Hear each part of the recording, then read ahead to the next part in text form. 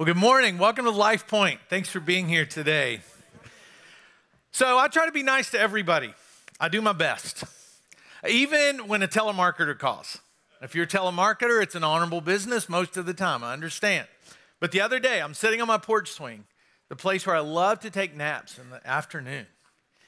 And this call keeps coming up persistently over and over and over again. And I'm thinking, well, this person must need me. And I answer the phone, and then they ask me if I'm happy with my cable service. And I listened to this, sound like a very young girl. She's very nice. And I said, no, I'm really happy with what I have. I'm okay. And then, then she kicks it up to level 2 of trying to keep me on the phone. And I was like, ma'am, just let me stop you. I said, I'm not going to say yes. I'm not going to buy this. I'm not going to upgrade. But I really hope people are nice to you today. And she said, what? I said, well, I imagine people are really rude to you, and I just hope people are nice to you today. And she said, nobody's ever said that to me, thanks. I said, you're welcome, I gotta go, and I just hung up. So when that happens, I have this choice, and I have this tension inside of me. Am I gonna say the things I want to say, or am I gonna say the things I should say? And so we're in this series called Forget You, and what this series is all about is how we have this desire in us to do certain things the wrong way. But God comes into our life, and He changes that and produces something new and fresh in us that gives us the ability to live different lives. And so we can only get there by forgetting what we really have this inclination to do and saying, no, how would God have me live this part of my life? And that might be very difficult. But when you say yes to God in your life, He comes into your life and your old self's gone away, this new self is created. And then God can produce within me something I cannot produce myself. When you say yes to Jesus, everything changes. That's one of our core beliefs at LifePoint, that Jesus changes everything. And He promises to produce new things in our lives that we could not produce on our own. And a first century pastor named Paul calls those things the fruits of his Holy Spirit. There's some Bibles coming down the aisles right now. I want to read these fruits of his Holy Spirit to you as we move through the next week of this series. Just raise your hand if you like a Bible. It's free. You can keep it. In Galatians chapter 5, the Apostle Paul said these words: the Holy Spirit produces this kind of fruit in our lives: love, joy, peace, patience, kindness, goodness, faithfulness, gentleness, and self-control. And what we've been talking about over the last several weeks is that I cannot manufacture those things in any kind of lasting measure in my life. That God Himself produces those fruits in me over time when I say yes to Jesus. And we've talked about love and peace and kindness and gentleness. And who doesn't want more of that in their life? I've never met anybody that said, got enough love, don't need any more of that. I'm okay with no more kindness in the world. Nobody would say that. But there's a couple on there that we save till the end because I believe they're the most challenging. They're definitely not the most fun ones to develop in our lives because everybody wants more love and joy and kindness, but how about a little patience and self-control? And I think for many of us, those are the hardest ones to allow God to produce inside of us because you know how you learn patience? Not by reading a book, not by listening to a message. You learn patience by having opportunities to practice patience. That sometimes isn't fun. You know how you learn self-control? Not by listening to what somebody tells you, but by looking in the mirror and saying no to yourself.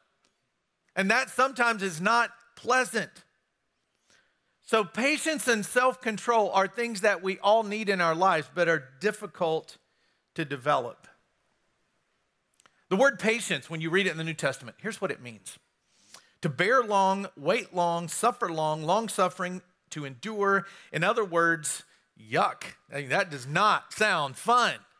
And the word that's translated self-control, it just means the virtue of one who masters desires and passions, especially sensual appetites.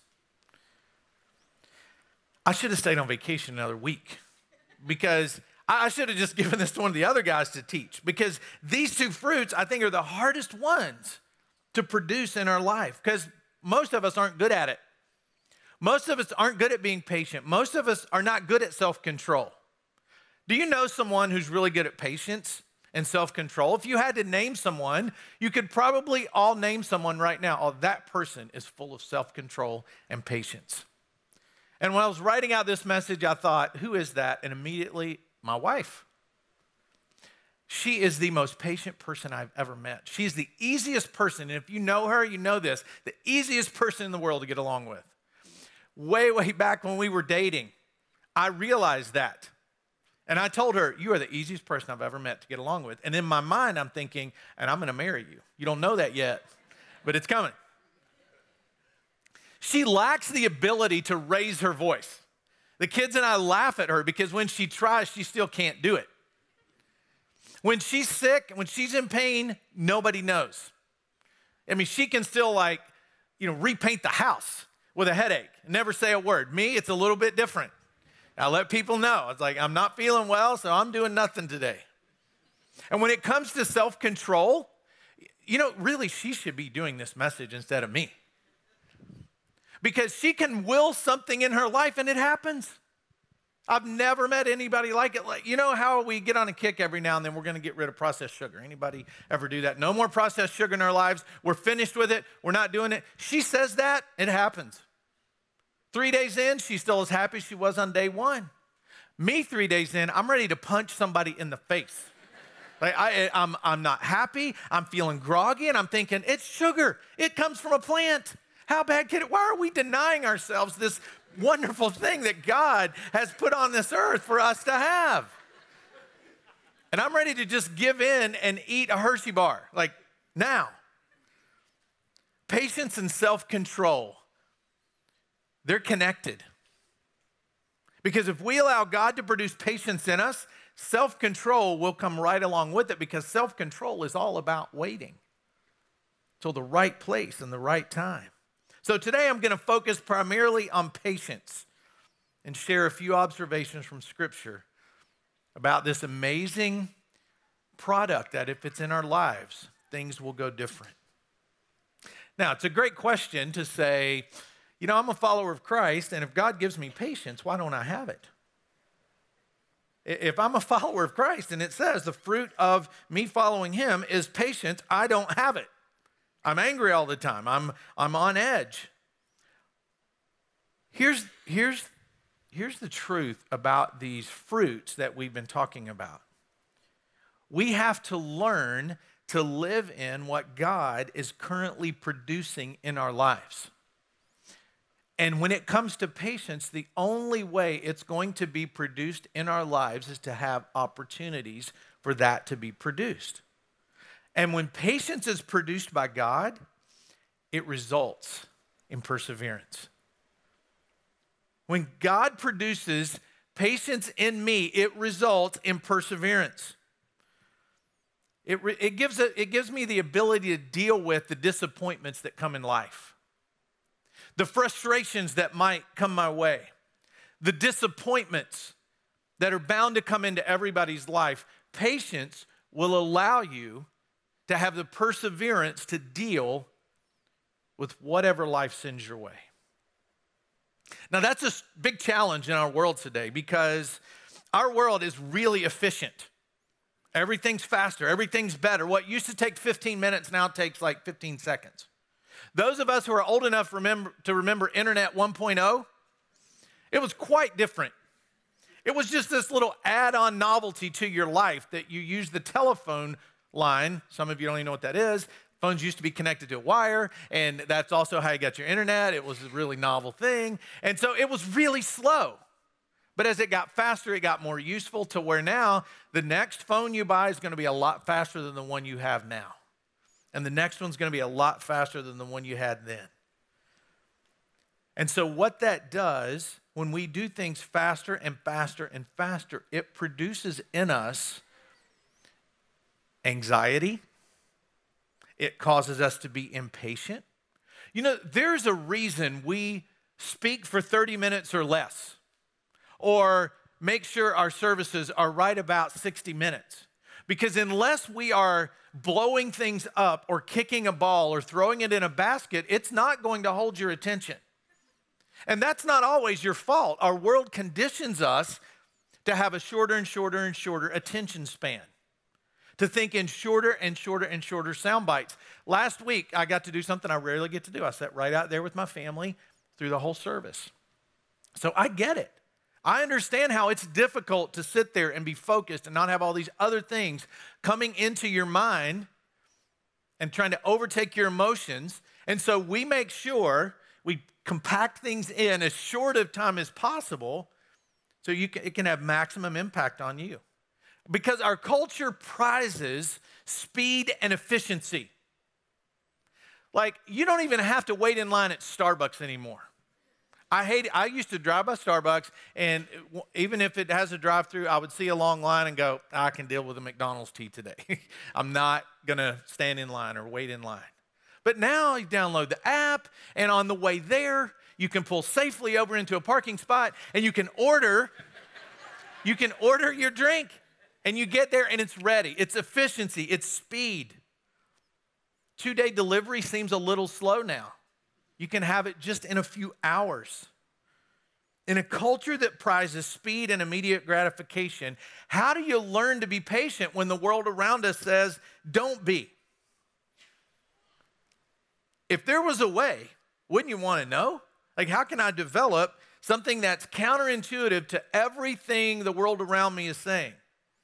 Well, there's a king in the Old Testament who gave us some really good advice when it comes to patience and self-control. His name was Solomon. And Solomon was actually called the wisest man who ever lived. And here's what he had to say in Proverbs 14, verse 29 about patience. He said, whoever is patient has great understanding, but one who is quick-tempered displays folly. He's saying when it comes to patience, there's a lot to gain by learning how to display it in your life.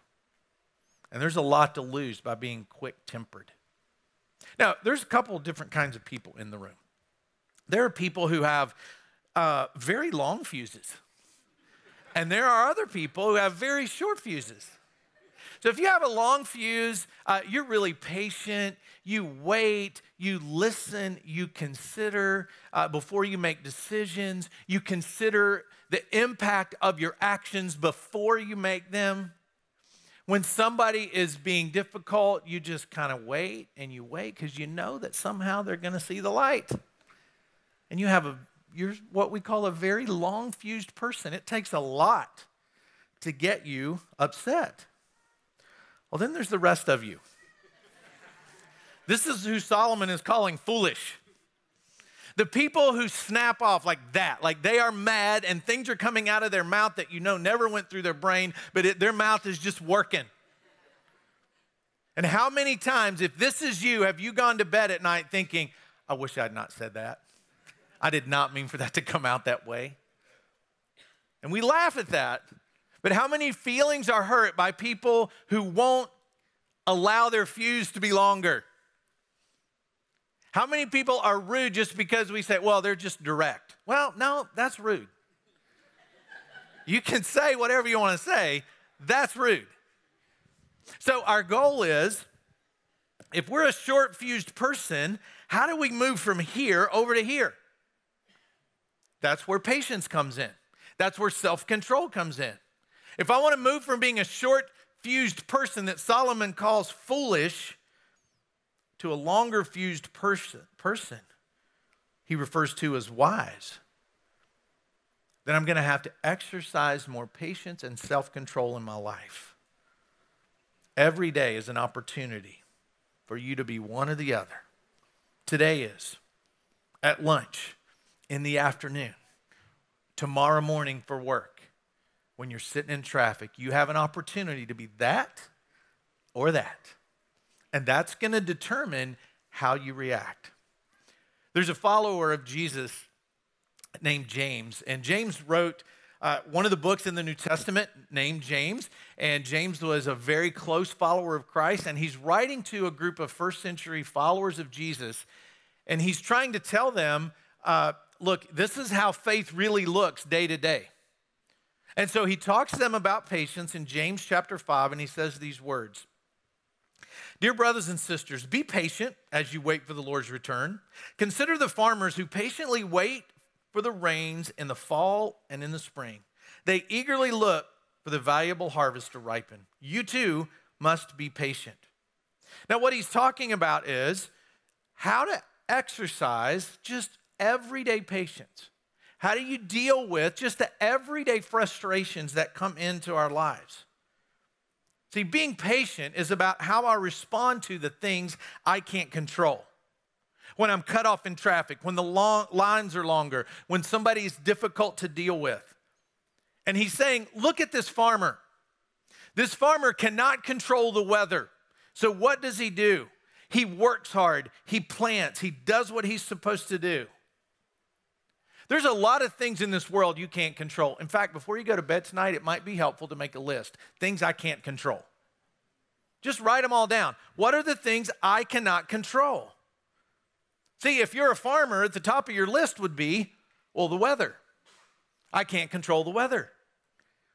But what can I do? I can plant. I can study how to plant it just the right way. I can take care of making sure everything's all set up as far as it's in my control. But then when something is out of my control, he's saying the farmer's learned something. He's learned how to wait for that which he cannot control. So if you have a patience problem, you really have a control problem. The issue in your life is really not am I patient or not, but am I a control freak or not? See, the consequences of not practicing everyday patience are heavy. If you can't practice everyday patience, you know what's going to happen when it's time to make a purchase and you haven't saved the money for it? And it's 90 days, same as cash. You know what you're going to do? You're going to buy it. You're going to buy it and just go ahead and get in debt over and over and over again because you can't practice patience and wait. You know, if you're single, and whatever the age is, you think you shouldn't be single anymore, whatever that is for you, and you're tired of it, and somebody comes along and you're just thinking, I can't be single anymore. I just can't be single anymore. You'll do. You will do. And you settle because you weren't patient and waited on just the right person who could complement your life in the right way, to hold you up in your relationship with Christ, because you weren't patient with maybe the loneliness, the real loneliness that you felt. You're dealing with a very difficult relationship right now because you said, you'll do. You'll be fine because I don't want to be alone anymore. And if you're dating, especially you young folks, listen to this. And you're saying, I like this person. She likes me. I like her. Oh man, this is great. And you decide to just keep pushing through physically and sexually and doing whatever you want and not be patient and wait till the right context, which is marriage. There's going to be a lot of consequences, lots of consequences to deal with because you weren't patient and you didn't wait. Or when you lash out without thinking and wishing you could pull those words back in after a relationship has been damaged. There's a lot of consequences to trying to control everything around you. And James is saying, look at this farmer. He works really hard at what he's supposed to do. But at the end of the day, he sits back and he goes to bed well rested because he trusts in God for the rain. And whether or not it comes has nothing to do with how patient or impatient he is. It makes no difference. The rain's coming when the rain's coming. So he just does what he's supposed to do and trusts in God for the rest. You know what will happen if you start to do that?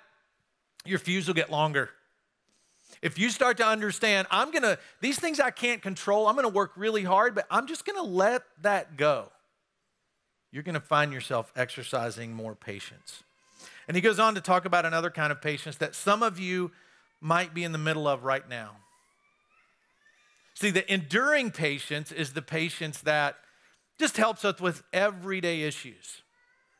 But then there's another kind of patience that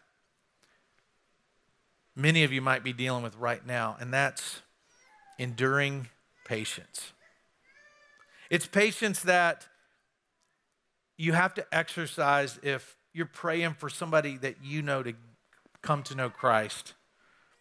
Patience that we have to learn to exercise in our life if we're dealing with a physical issue, or we're praying for a child that no matter how right we've taught them and how great of a job we've done at parenting, when they got older, they made some really bad decisions on their own, and we're struggling with guilt that we shouldn't feel, and we're struggling with just wondering, why does this have to happen? That's enduring patience. Or maybe one day you're just hoping that addiction will just go away. And you've tried and you've tried and you've tried and you've put in all of your effort, and it still hasn't left your life. And as many times as somebody can say, just stop, there's just something in you just can't. Enduring patience will get you through those difficult times. If you see no movement, you need to understand that God will produce enduring patience in you.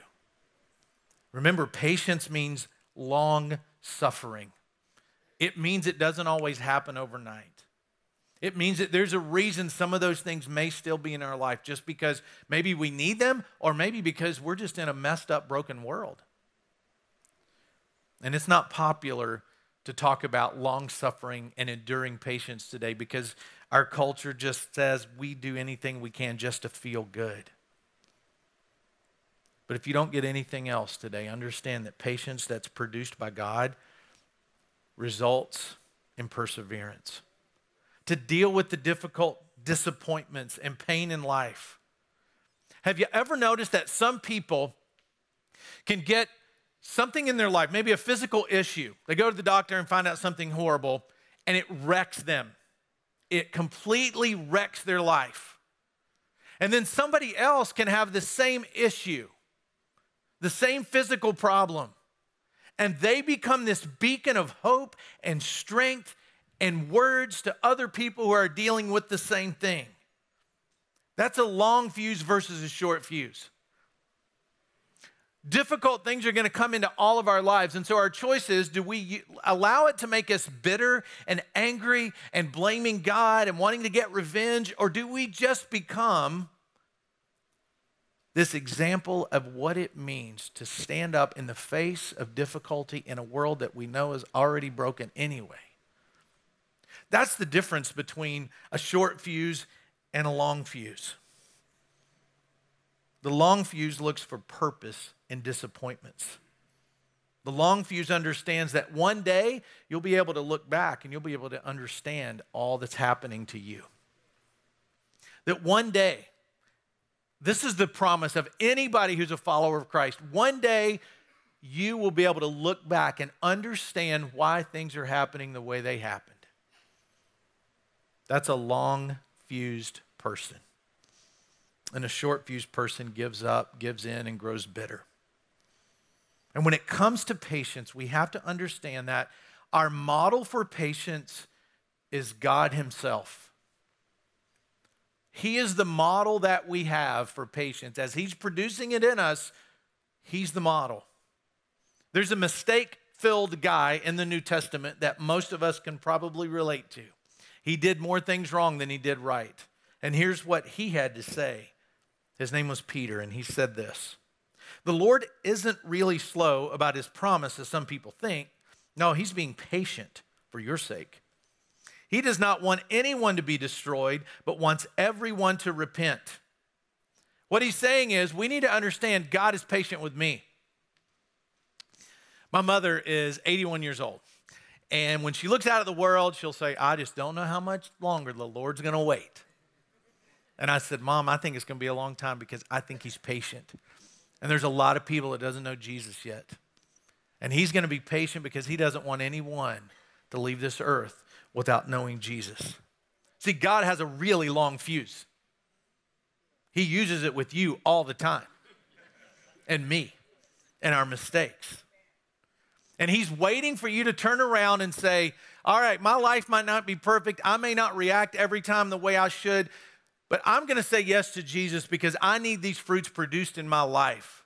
I need to feel the patience that he produces in me that I could never produce on my own.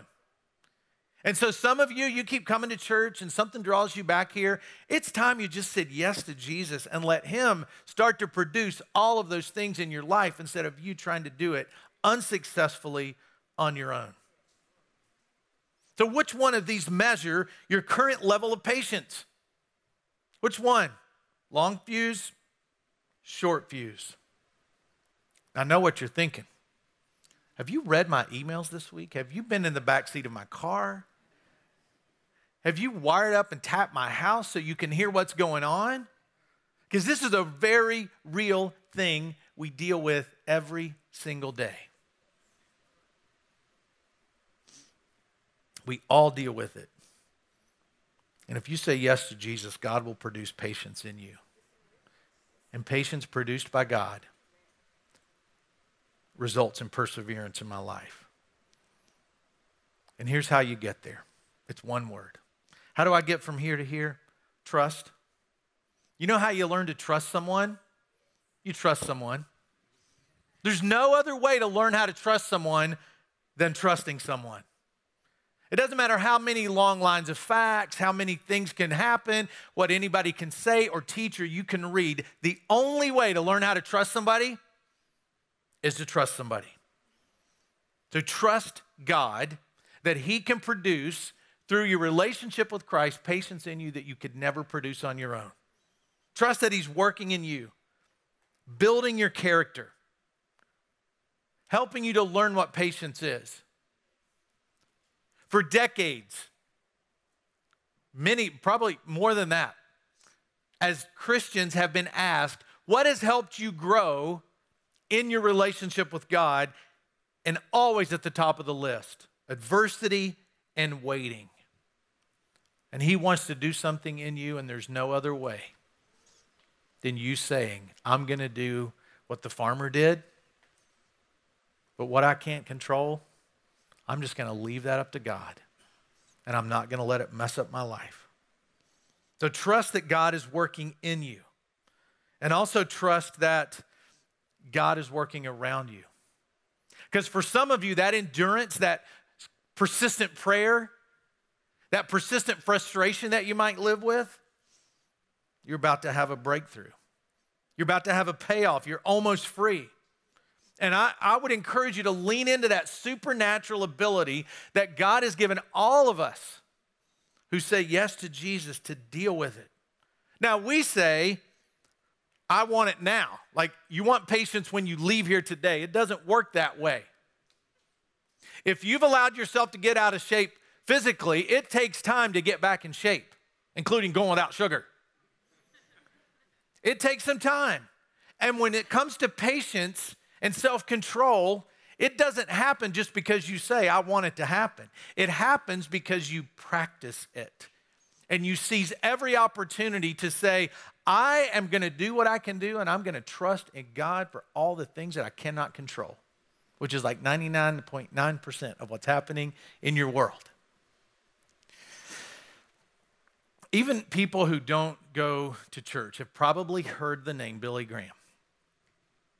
And Billy Graham and his wife, Ruth, one day, they tell this story. They were driving, and they come across this road that's under construction.